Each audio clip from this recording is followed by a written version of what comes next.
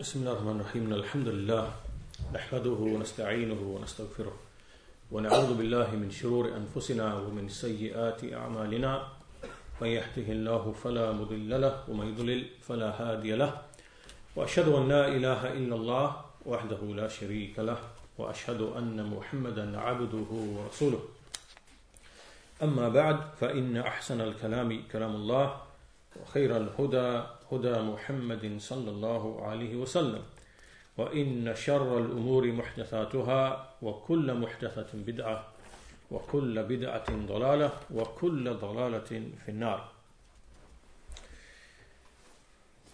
We continue today inshallah ta'ala with the remaining hadiths which are outstanding in this work. We have reached at hadith number 20.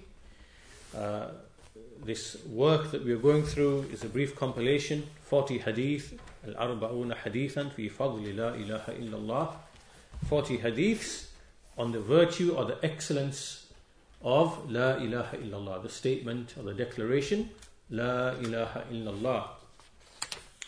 In the previous lesson, we looked at a number of hadith which are connected, which basically connect the kalima to death, and a person testifying, the one who dies whilst testifying that none has the right to be worshipped except Allah and that Muhammad is the messenger of Allah, expressing this with certainty, with yaqeen, except that he will be forgiven his sins.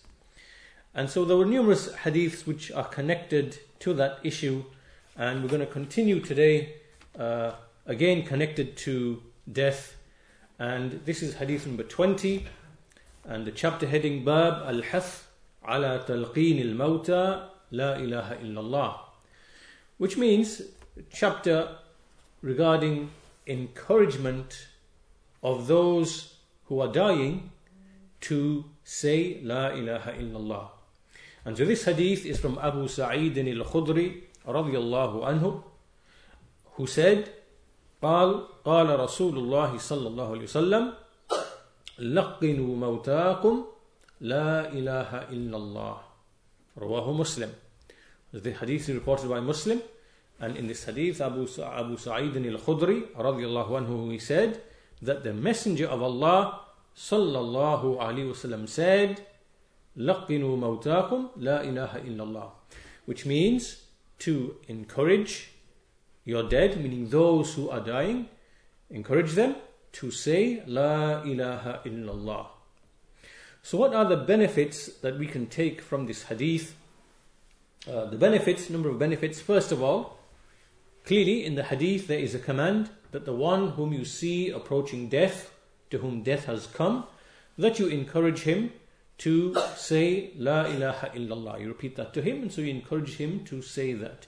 This in itself is an indication of the excellence, the fadl, the virtue, the greatness of this declaration, in that we are trying to make a person seal his life, to seal his life with this great and mighty declaration of Tawheed, that none has the right to be worshipped except Allah alone. And that's why we see in another hadith, authentic hadith, in which the Messenger of Allah he said, Man kana akhiru kalamih min ad-dunya la ilaha illallah dakhala al-jannah. The one whose final words in the world, in the life of this world, are La ilaha illallah, then he will enter paradise. He will enter paradise. And so, as for the one to whom death has approached, then obviously he says this, as he repeats this kalima, and if he makes some other speech because someone else is present, then he repeats the kalima again, because he wants his final speech to be the kalima. And this is how it is when a person is ill, for example, or death is close, and there are people around him, and perhaps he has things to say. So what we find from the statements of the scholars is that should anything like that take place, then a person should repeat La ilaha illallah until it is always the last thing that he says upon his departure from this world. And obviously also in the hadith also is an encouragement for people to gather around the dying person in order to encourage him to say La ilaha illallah, also to remind him, to keep him company, and likewise to close his eyes when he dies, and to fulfill the various rights which the deceased person has upon his relatives, from the point of death onwards. And also what this hadith indicates as well is the sakarat of maut, meaning the throes of death, the pangs of death when it comes to you, and hence the need for people around you to encourage you, to incite you to say La ilaha illallah. Because as the soul is departing, it can sometimes be difficult for a person, so he needs encouragement and incitement and reminder. And so this is something which is legislated as indicated by this hadith, because the Messenger of Allah said, Allaqinu mawtaakum la ilaha illallah. So this is hadith number 20. And before we move to the next hadith relates to what is in the grave, after death, what is in the grave. You will recall from previous lessons that we have come across many ahadith which speak about the greatness of the declaration La ilaha illallah, and how it expiates sins, and how it enters a person into paradise, and all of those texts which would seem to indicate to a person how easy it would be to get into paradise. And as we mentioned these ahadith, we also indicated and alluded to the fact that a person should not be deceived and think to himself and justify to himself that he can commit sins and persist in committing sins and delude himself into thinking that texts like these will save him from the punishment of Allah. Even though we know that these texts are true, and they are general. So in that regard, because this issue will come up again a number of times in the remaining hadith, then there's a really nice passage from Ibn al-Qayyim rahimahullah that I wanted to mention in relation to this topic. And this is taken from his book Al-Jawab al-Kafi liman sa'ala 'an ad-dawa' ash-shafi, one of his great and tremendous books, which is to do with the title is The Sufficient Reply to the One Who Asked About the curing medicine. So it discusses the issue of sin and things of that nature, but at the beginning of the book he has a section called, or which is related to, how people misunderstand the issue of istighfar. How people misunderstand what it means to seek forgiveness from Allah Azza wa Jal. And he says that many of the people, وَكَثِيرٌ مِنَ النَّاسِ يَظُنُّ أَنَّهُ لَوْ فَعَلَ مَا فَعَلَ ثُمَّ قَالَ أَسْتَغْفِرُ اللَّهِ زَالَ الذَّنْبَ وَرَاحَ هَذَا بِهَذَا. Many people think that if they were to do whatever they were to do, meaning of sins, commit sins, and then he just simply said Astaghfirullah, then the sin will be gone, will end. And he can relieve himself of this, meaning the sin, by way of this, meaning saying Astaghfirullah. And then Ibn al-Qayyim goes on to mention people whom he encountered in his life, who he came across, who were deceived in this manner. And so he says, وَقَالَ لِي رَجُلٌ مِنَ الْمُنْتَسِبِينَ إِلَى الْفِقْهِ. A man who ascribed himself to fiqh. He said to me, he said, أَنَا أَفْعَلُ مَا أَفْعَلُ ثُمَّ أَقُولُ سُبْحَانَ اللَّهِ وَبِحَمْدِهِ 100 مرة وَقَدْ غُفِرَ ذَلِكَ أجمعه كما صح عن النبي صلى الله عليه وسلم أنه قال من قال في يوم سبحان الله وبحمده 100 مرة حطت عنه خطاياه ولو كانت مثل زبد البحر. That a man who ascribed himself to fiqh said to me, I do whatever I do, again alluding to sins, and then I say Subhanallah وَبِحَمْدِهِ 100 times. I repeat it 100 times. And that will make all of it to be forgiven. And they cited the hadith. Whoever says in a single day, Subhanallah wa bihamdihi 100 times, then all of his sins will be erased, even if they are like the, what is on the ocean. And then he goes on to say, another person I met in Makkah from the people of Makkah, he said, when one of us, whenever he does whatever he does, meaning of sins, he makes ghusl, and he goes and makes tawaf around the bayt, around the house, around the Kaaba, for a week, and all of that will remove his sin. And then he gives some other examples, people mentioning texts to do with forgiveness. And then he says, وَهَذَا الضَّرْبُ مِنَ النَّاسِ قَدْ تَعَلَّقَ بِنُصُوصٍ مِنَ الرَّجَاءِ وَاتَّقَلَ عَلَيْهَا. This faction of people, this category of people, we see that these people, they attach themselves to the texts in which there is hope for the believer. Those texts which mention Allah's mercy, Allah's forgiveness, the vastness of His generosity and mercy. And so they become attached to these texts, which are texts of hope. And they begin to rely upon them. And when he is criticized, when he's found, when a person finds fault with him for his sins and things like that, he says, سَرَدَ لَكَ مَا يَحْفَظَهُ مِنْ سِعَةِ رَحْمَةِ اللَّهِ وَمَغْفِرَتِهِ وَنُصُوصِ الرَّجَاءِ. That he will cite to you, he will mention to you whatever he's memorized of the texts which mention the vastness of the mercy of Allah and His forgiveness and the text of hope. And he says the ignoramuses who are from this category, you find that they have many, many strange and amazing affairs which are like this. They have many amazing statements. Like, for example, they say, for example, تَرْكُ الذُّنُوبِ جَرَاءَةً عَلَى مَغْفِرَةِ اللَّهِ وَاسْتِصْغَارٍ. He says, some of the people say, that to abandon sins is to be bold towards Allah's forgiveness. Look at this mentality. Meaning, he's saying that if you abandon sins, you're trying to be bold in the face of Allah's forgiveness.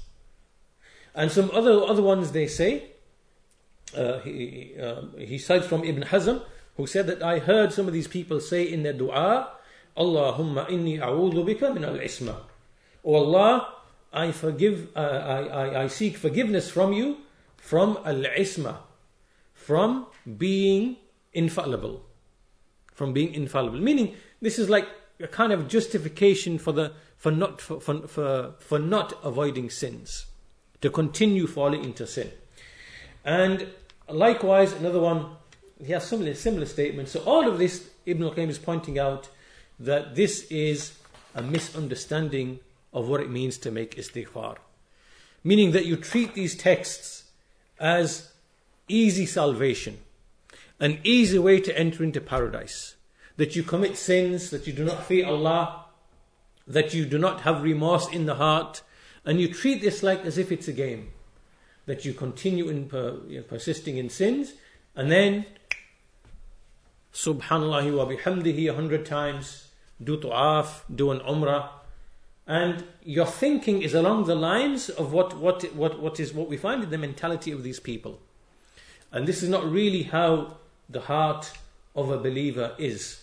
Because as we mentioned, there are texts which mention hope, and there are texts which mention fear. There is al-wa'ad, the promise of Allah, of forgiveness and paradise and mercy and so on and so forth. And there is al-wa'id. Al-wa'id is the threat of Allah, the threat of punishment, of hellfire and calamities, and punishments in this life and the next and in the grave. And so the believer, his heart contains both fear and hope, not just hope. Because with hope, that excessive hope which he has will cause him to continue committing sins, because he's exaggerated in the hope, and he will omit the issue of fear. That fear will hold him back from committing sins, that fear of the punishment of Allah. So, this is a misunderstanding of the issue of al-istighfar, and many people, they use these texts which relate to the kalima la ilaha illallah, man kana akhiru kalamih, the one whose last words are la ilaha illallah, or the one who testifies that none has right to be worshipped except Allah, and I am the messenger of Allah, he will enter paradise. So all of these texts, no doubt, they are true. Of course they are true, and they have their explanation, but to misuse those texts is something that is great and mighty indeed. Likewise, Ibn al-Qayyim continues and he says that there are other types of people who have justification for sin, and these justifications also, they are based upon a misunderstanding of the kalima. They are based upon a misunderstanding of the kalima. So from them are the people of Jabr. The people of Jabr, this means there are those people who claim that every person is compelled in his actions. He is forced into his actions and he has no choice. This is an astray group called the Jabariyah. And they believe that man really, he does not have any free choice. Rather, it is Allah Azza wa Jal who is forcing people to do these actions, and they don't really have any choice. So these people, you can see what their argument would be. Their argument would be, well, if Allah wanted to make me righteous, He would have made me righteous. But He chose to make me a sinner, and He's made me do these actions. He's decreed these actions upon me. And so on this basis, they justify falling into sin by way of this deviant notion or this deviant idea. So we see, and obviously this issue of Jabr, it demonstrates a misunderstanding of the kalima la ilaha illallah. It is a misunderstanding of the tawheed of Allah Azza wa Jal. Because even though Allah Azza wa Jal, He is the creator of man's actions, He creates man's actions because He created them, He created their bodies, He gave them will, He gave them choice, He gave them the limbs with which to act, He sent them guidance, He told them right from wrong. So, He created them like this, but any actions they do, they are their own actions. They are not the actions of Allah. Allah only creates the actions, but the people are the doers of their own actions. And they have free will and they have free choice and they are shown right and wrong, which means that they are accountable for their actions. And so a correct understanding of Tawheed, Al-Qada, Wal-Qadar would make a person not to fall into the likes of this deviation and this misguidance. So we see that a faulty understanding of the religion, a faulty understanding of belief in Allah and the foundations of Iman, it can lead people to misguidance which is like this. That's Jabr. Likewise, those who are upon the deviation and who say that actions are not from Iman. Actions are not from faith. Faith, Iman, is only in the heart and nothing else. It's only what your heart contains of belief in Allah, His names, His attributes, His existence, His lordship, and as long as you affirm that, then actions do not come into Iman, they do not affect your faith, they do not cause your faith to increase, nor do they cause your faith to decrease.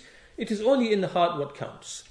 So again, you can see how this notion, this idea, will make people to become bold towards sins and disobedience, and to believe that as long as in their heart they believe in Allah, they believe in paradise, believe in hellfire, then no matter what they do, their faith will not be affected. This again is another poisonous, deviant idea which leads a person to abandon the rights of La ilaha illallah. Because La ilaha illallah, the kalima, a declaration, when a person declares it, it has rights that follow on from it. And the rights that follow on from it are the obligations which Allah commanded, and to keep away from the prohibitions which He warned against and cautioned against. These are from the rights of La ilaha illallah. So, the matter does not end just by simply saying La ilaha illallah. Rather, there are legislated actions which follow on from that. And that's why we also mentioned previously in the previous lessons, we said that many of these texts that speak about the kalima, that whoever says La ilaha illallah sincerely from his heart, these texts were at the beginning of Islam. They were at the beginning of Islam in order to make people leave shirk and to enter them into Islam and to show them the tremendous mercy of Allah for a tremendous mercy of Allah for a person who dies upon Tawheed, who abandons false deities, and who singles out Allah in His worship. And at that point, there was no legislated actions at that point, because we know that the prayer was not made obligatory except at the very end of the period in Mecca. And the other major obligations like zakah and the pilgrimage were only made obligatory towards in the period in Medina, towards the end. And likewise the prohibition of some of the major sins, the major disobedience, like for example riba, usury, or alcohol, was again towards the later period. So we have to understand that the amount of iman which was obligatory upon the early Muslims, it varied in accordance with how much of Islam had been legislated. So at the beginning, we saw that the messenger would call the people to testify that none has a right to be worshipped except Allah.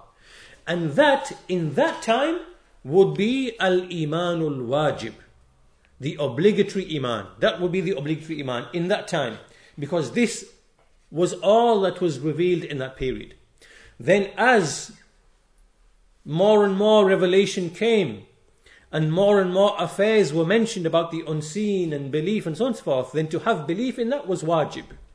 And then as the legislated actions were revealed, then to act upon them was wajib.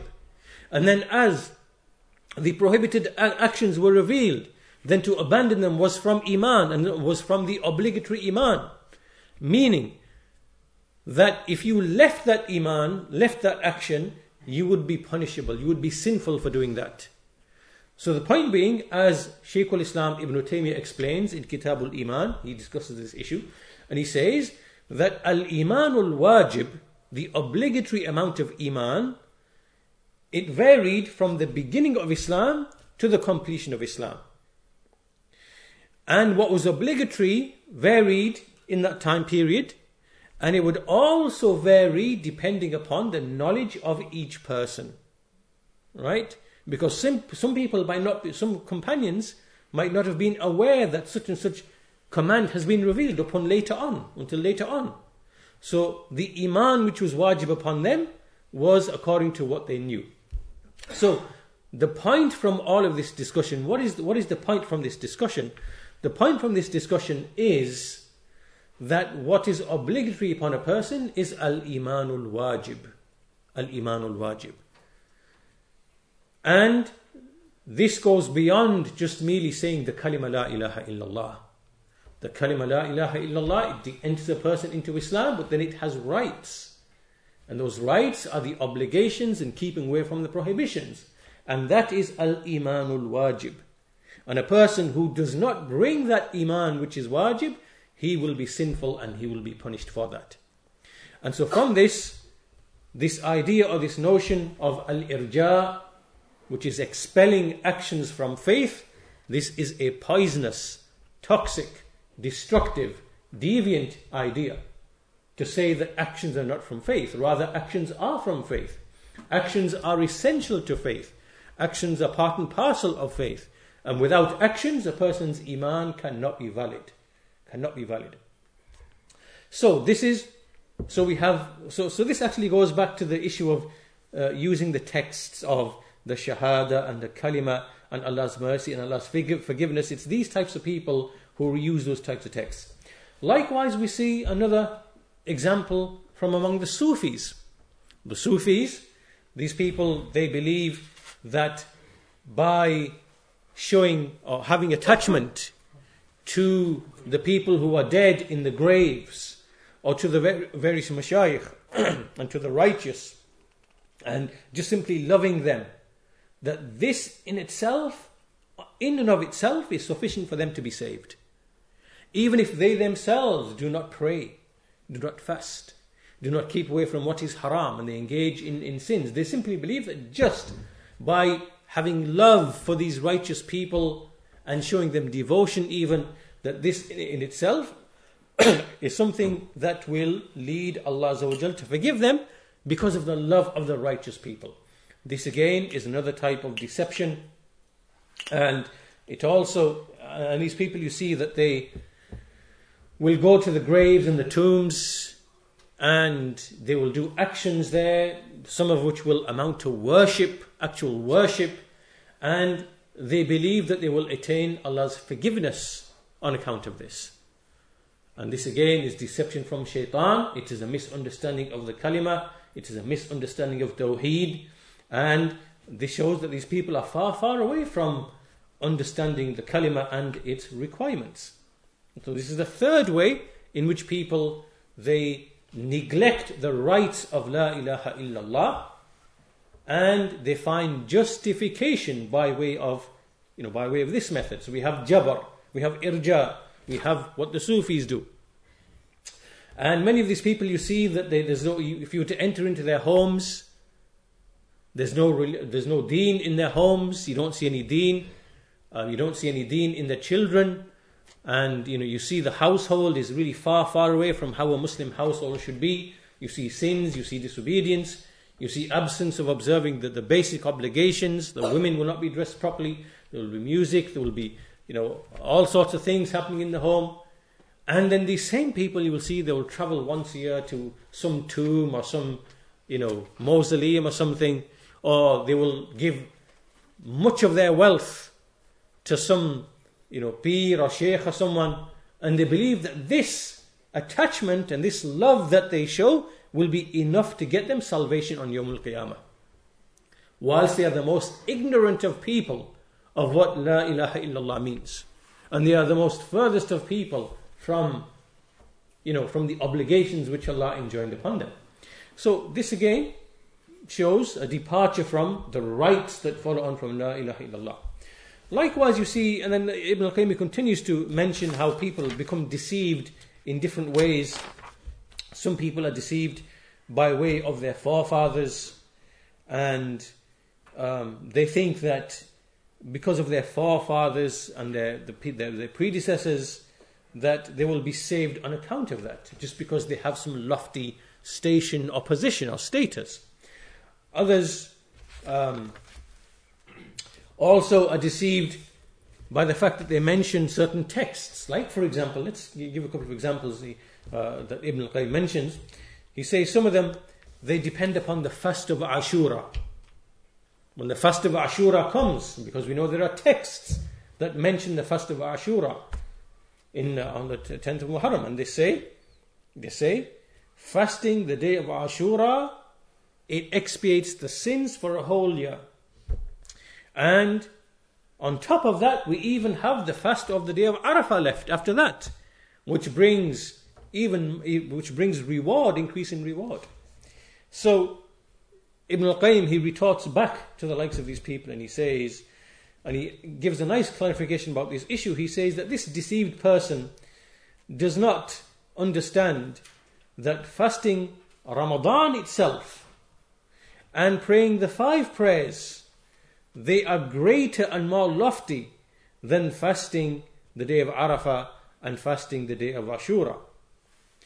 And these affairs, meaning the basic obligations that we should be doing, which is the 5 prayers and the fasting, things like that, that a person who sticks to these affairs, all of his sins will be expiated for, as long as he avoids the major sins. As long as he avoids the major sins, then all of his other sins will be forgiven. So Ramadan to Ramadan, Jum'ah to Jum'ah, they will remove the sins, but only if a person abandons the kaba'ir, abandons the major sins. Right?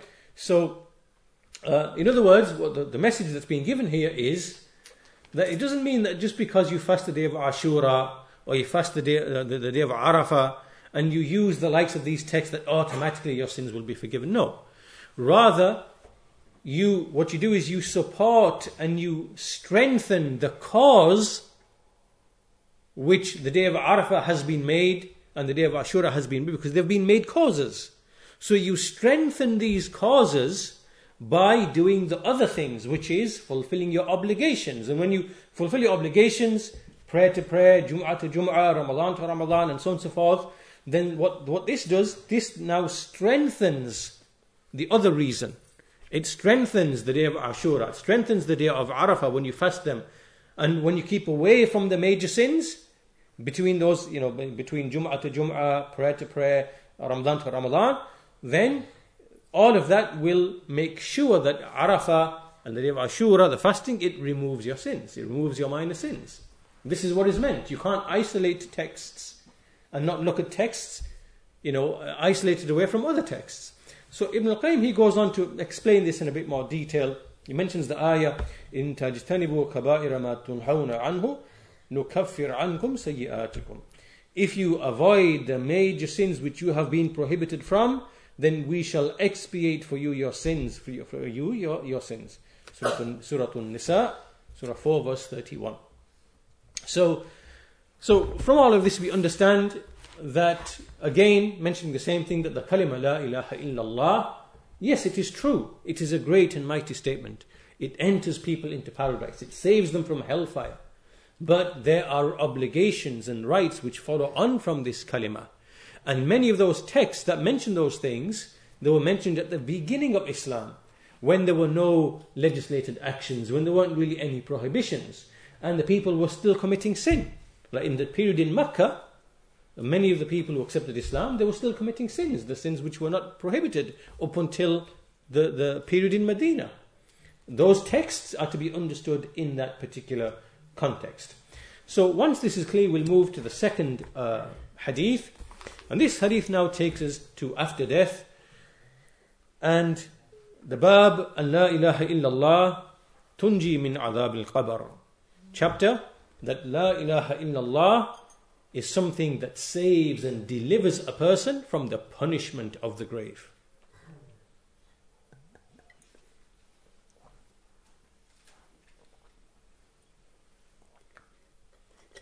So the hadith is from Al-Bara bin Azib رضي الله عنه عن النبي صلى الله عليه وسلم قال إذا أقعد المؤمن في قبره, when a believer is made to sit in his grave, ثم شهد أن لا إله إلا الله وأن محمدا رسول الله فذلك قوله يثبت الله الذين آمنوا بالقول الثابت.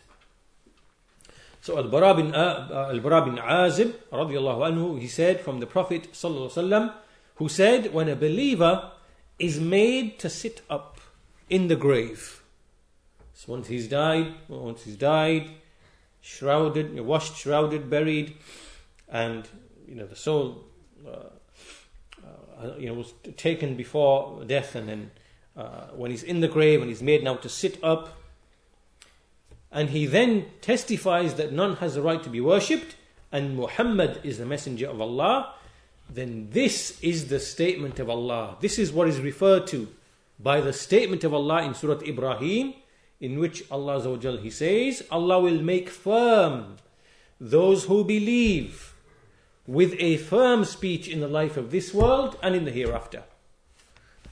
This qawl, al-qawl al-thabit, this firm speech, what is it referring to in this ayah?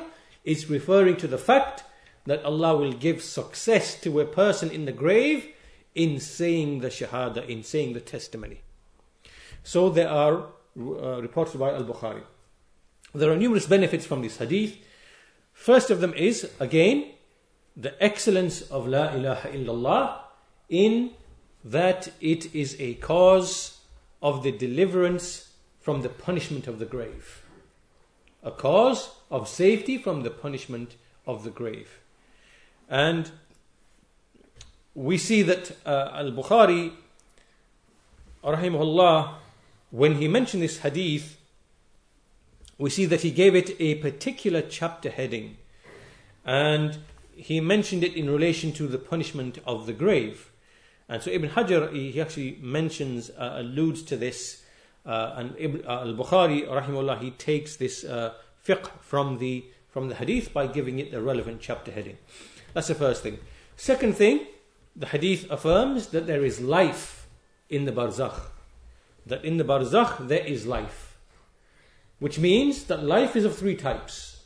Life in the life of this world, which we experience and witness. Life in the barzakh, which takes on a particular form. And life in the hereafter, which takes upon a particular form.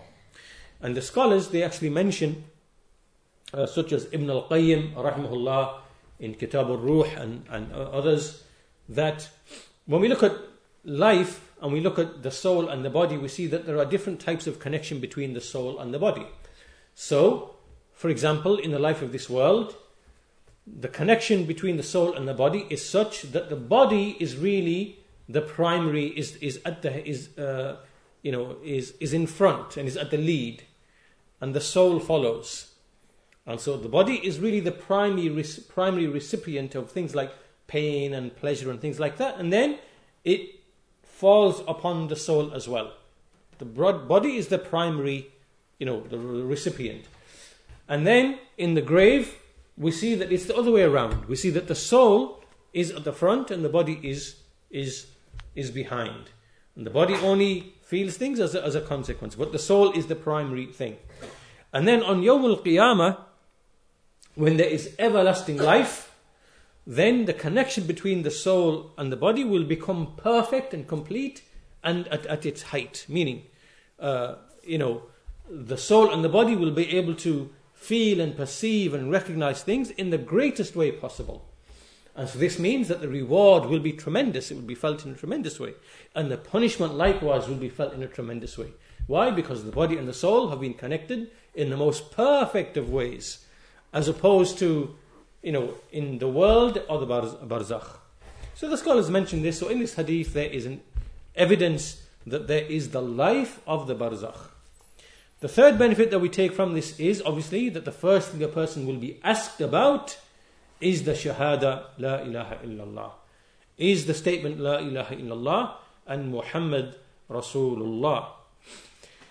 Also, what the hadith indicates to us is that the person will be made to sit in the grave. Because this person, he will be made to sit in the grave. And also the hadith indicates that there will be angels who will come. And we know this from other texts. They have been named in some of the texts with Munkar and Nakir. And so we believe in these angels. And they have been given this specific duty. And so this hadith indicates that as well. Likewise, fifth benefit is that Allah Azza wa Jal, in accordance with that ayah, He will give the believer firmness in the grave to answer with the correct question. And He will give them thabat, He will give them firmness. And this indicates that the situation is a very, very dire and a difficult situation. And we should point out as well, as the scholars also point out, that the ability of a person to answer the question, the ability of a person to answer this question in the grave, to say the kalima la ilaha illallah, and to explain who is his Lord, and to explain what was his religion, and to explain who was this man that came, a person's ability will be in accordance with the extent to which he actualized the kalima. Meaning, to the extent that a person, there was tawheed in his life. There was, he fulfilled the rights of the kalima la ilaha illallah. He kept away from, the prohibitions. He kept away from sin. And all of those meanings that tawheed inculcates, or which it should inculcate in a person. For example, of loving only, making one's love for Allah, and making one's fear for Allah, and hope in Allah, and tawakkul in Allah, and seeking help and aid from Allah for isti'ana, and isti'adah, seeking refuge in Allah.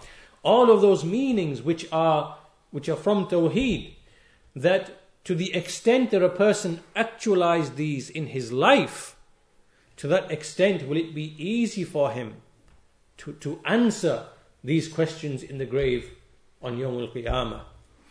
And so this indicates to us that if we want this difficult time to be made easy for us in the grave, then a person must abide by and actualize what the Tawheed of Allah, what this kalima of Tawheed, what it requires from him.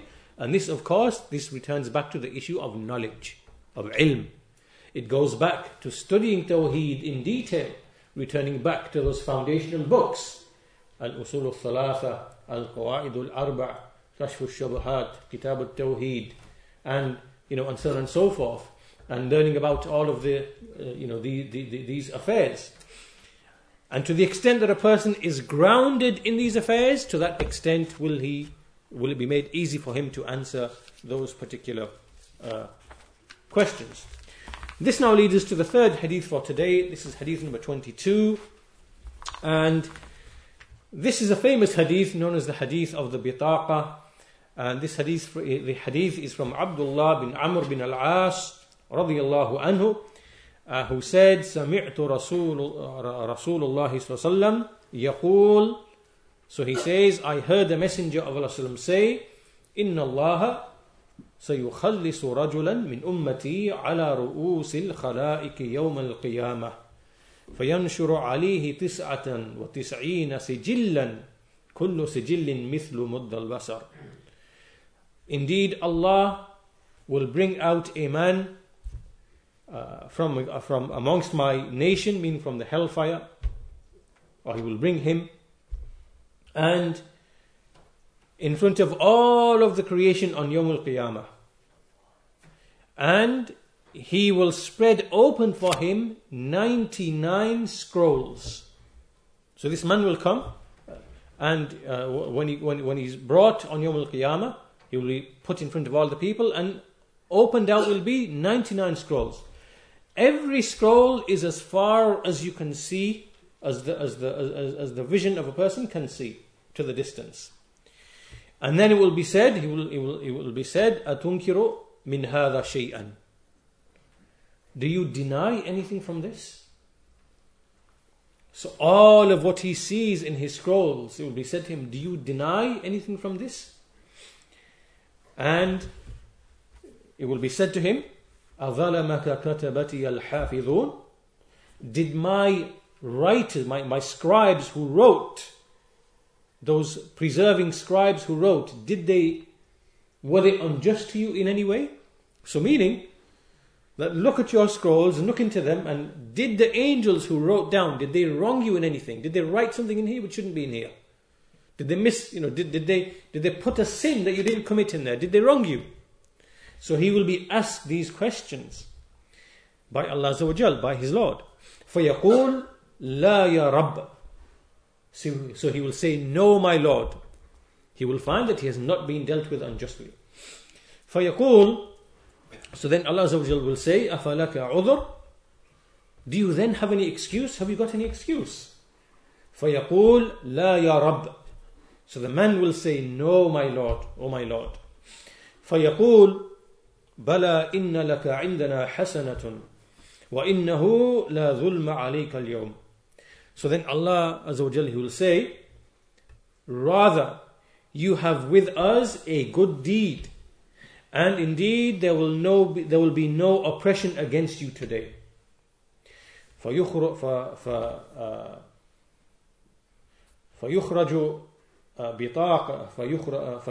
بطاقة فيها أشهد أن لا إله إلا الله وأشهد أن محمدا عبده ورسوله. So then he will bring out, or it will be brought out, a bitaqa, meaning a scroll, a small, like a card, a small scroll.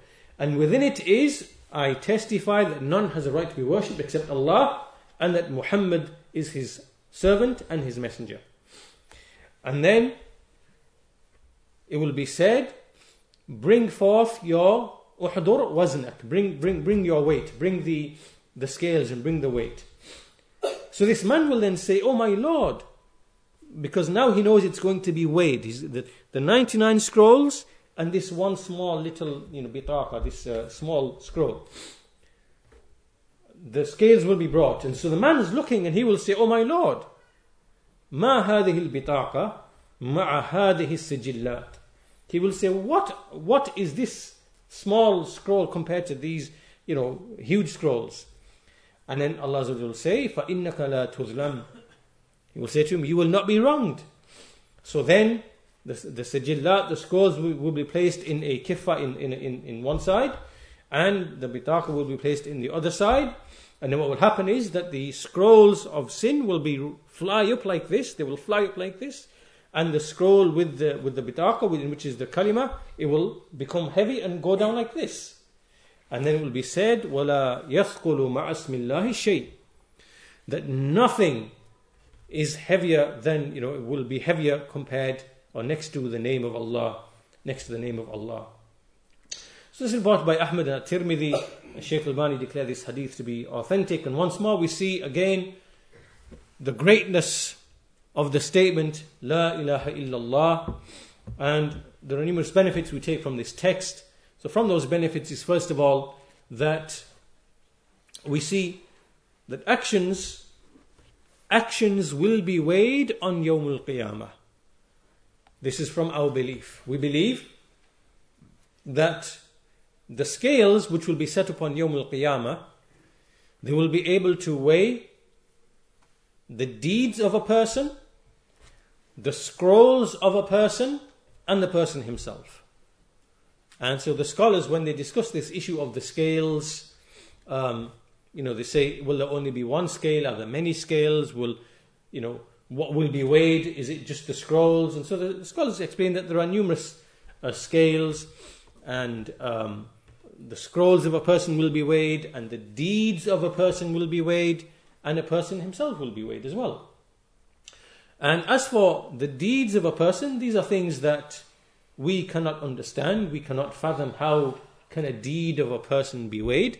This is something from the unseen, but we believe it to be true and real. Because these affairs are from the affairs of the unseen, and Allah Azza wa Jal, His creation, we don't really fathom all of His creation. Like, for example, the hadith that we just looked at, the barzakh. The barzakh is, so we have the dunya, what we see, observe and witness. So we have the akhirah, which is present, but we cannot see it. The akhirah, the Jannah, Hellfire, they both exist, and we can't see them. And we don't know the reality of how they are like. Likewise, there is the barzakh. Likewise, there is the world of the jinn. Likewise, there is the world of the angels. We cannot see and fathom these things. But the life of the barzakh, it exists. And within that realm, we see the dead people, the souls of the dead. And, they are either receiving bliss or they're receiving punishment. We can't fathom any of that. We can't understand any of that.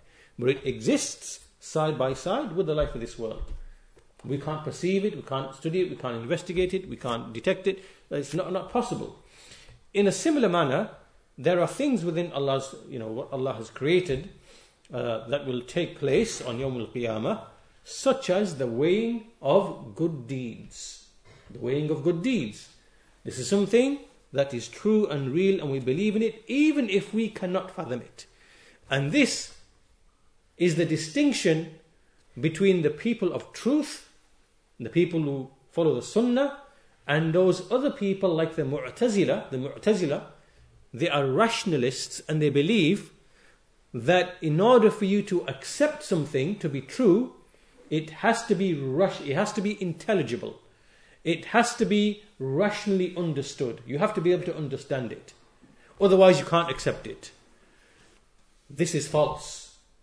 This is false, and even from worldly experience, we know it to be false. For example, if you were living 1,000 years ago or 500 years ago, and someone was to say that it's possible for you to speak to someone on the other side of the world, in that time period, that would be unfathomable. You could not fathom and rationally understand and accept that this is something that would be true and real. Right? That person would probably be accused of magic or something and whatever else. But within Allah's creation, there is within Allah's creation mechanisms by which indeed that thing can take place. And now we know in the 20th, 21st century, in fact at the end of the 19th century, the 21st, that we know that there are waves and information can be transmitted through the waves and can be received by the waves, things like this. And indeed you can speak to a person on the other side of the earth, because there is mechanisms within Allah's creation that allow for that to take place. In a similar manner, so just because something is unintelligible and is not rational to us at this point in time does not mean that it is not true.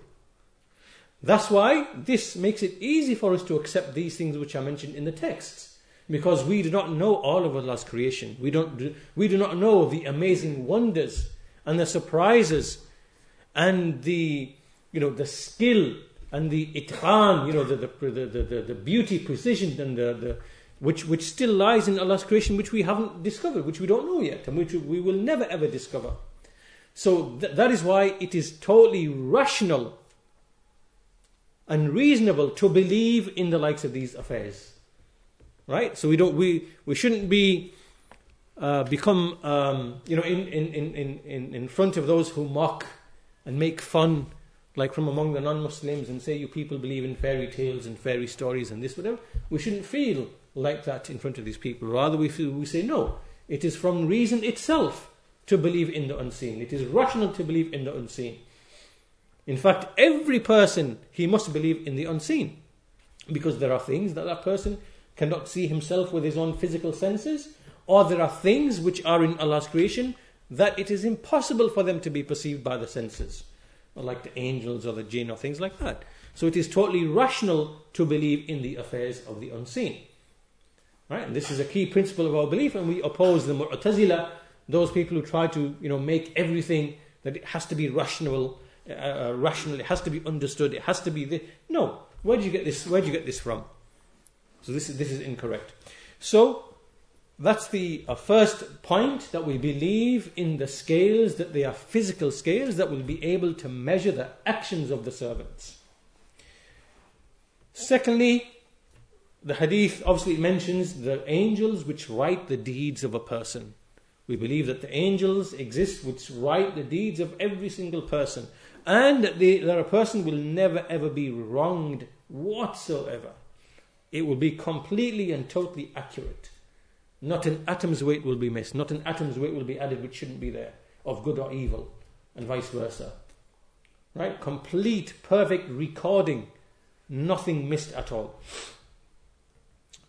And that's why on Yawm al-Qiyamah, when it comes, every person will be astounded at the detail of the record.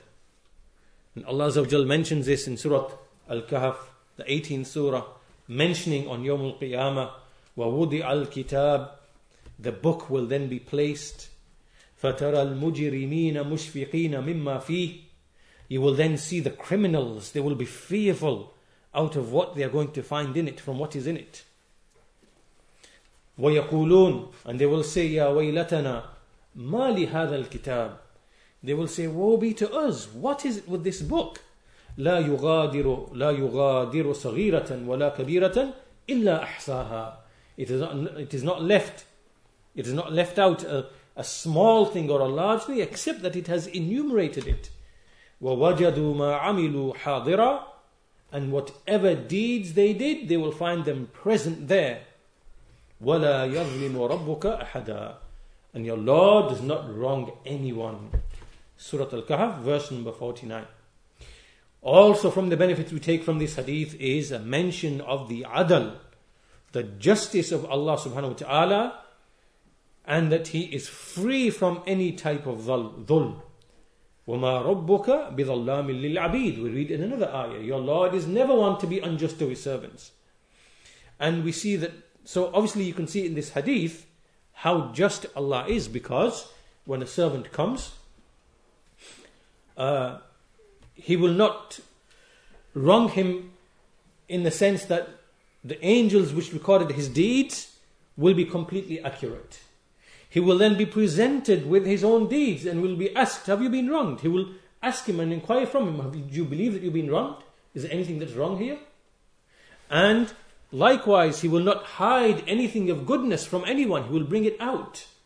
And likewise, He will also give a chance to a person to make the excuse. Do you have any other? Do you have any excuse? So look at all of this, is all from the justice of Allah Azza wa Jal. All of these things that each servant will be faced with. How can we say there's any injustice in any of this? So, also from the benefits is that Allah Azza wa Jal, He is free and removed from injustice. And we do not say, like the Mu'tazila say, that it is impossible for Allah to be unjust. Because if by definition a person cannot be unjust, then that is not really a praise of a person if he is not unjust. If you understand. Meaning that if it's impossible for a person, you can't praise a person for not being unjust if it's impossible for him to be unjust. This is one of the points that the scholars mention in refutation of the Mu'tazila. Rather, we say that if Allah wanted to be unjust to His servants, He could be. But He is not unjust to His servants. And within this is a praise for Allah Azza wa Jal. This is a praise for Allah Azza wa Jal. It's like saying, for example, if a man was, wheel-bound in a chair and disabled, and therefore he's not able to commit murder or something like this, can you praise this man for not committing murder when he's not even able to commit murder? How is that a praise? It's not a praise. It's not a praise at all. Because he doesn't have the ability to do so in the first place. Or likewise, when a man has the ability to give effect to his anger and to harm someone, but he withholds, only now can you say this is a praise. Yes, this man, he was not unjust, he was not violent, he did not commit any wrong. This is a praise of this man. This is how it's a praise. So we differ from the Mu'tazila. The Mu'tazila say there are certain things which are impossible for Allah. It is impossible for Allah to be unjust. And again, they are using their reason and rationale, and they're not, looking at the texts. Rather, we say that if Allah wanted to be unjust, He could be unjust. But because He is Al-Adl, because He is the most just of all people, then He will never ever wrong His servants in anything. And only this is a true praise of Allah Azza wa Jal. So this hadith establishes the perfect justice of Allah, and that He will not wrong anyone. Also the hadith establishes how Allah Azza wa Jal loves. He loves to give His servants a chance to make an excuse. Allah loves to give His servants an excuse. And that's why we see in another text that this is why He sent the messengers. He sent the messengers in order to, so that the people don't have an excuse. The messengers He sent, so that they can't come and argue afterwards and say, well, you never sent us a messenger, you never sent us guidance, you left us without guidance. So Allah Azza wa Jal, He sends them messengers. Also from the benefits from this hadith is, the point which relates to our topic, which is the excellence of La ilaha illallah, in the sense that when it will be put on one side of the scale, all of the other 99 scales, they will fly upwards. In the case of this man, they will fly upwards, and this kalima will fall downwards because of the heaviness. And this indicates that all of the evils on one side, they were made very, very light compared to the statement La ilaha illallah. And this is because Tawheed is the greatest of all good deeds. Of all of the good deeds, which is the weightiest and the greatest? It is La ilaha illallah. So obviously it is going to weigh heavier than everything else. And again, this statement is for the one who says it and he did not contradict it by any action which involves major shirk. Right? Is the one who was free from invalidating this statement by way of major shirk and things of that of that nature, which impair or which invalidate a person's tawheed.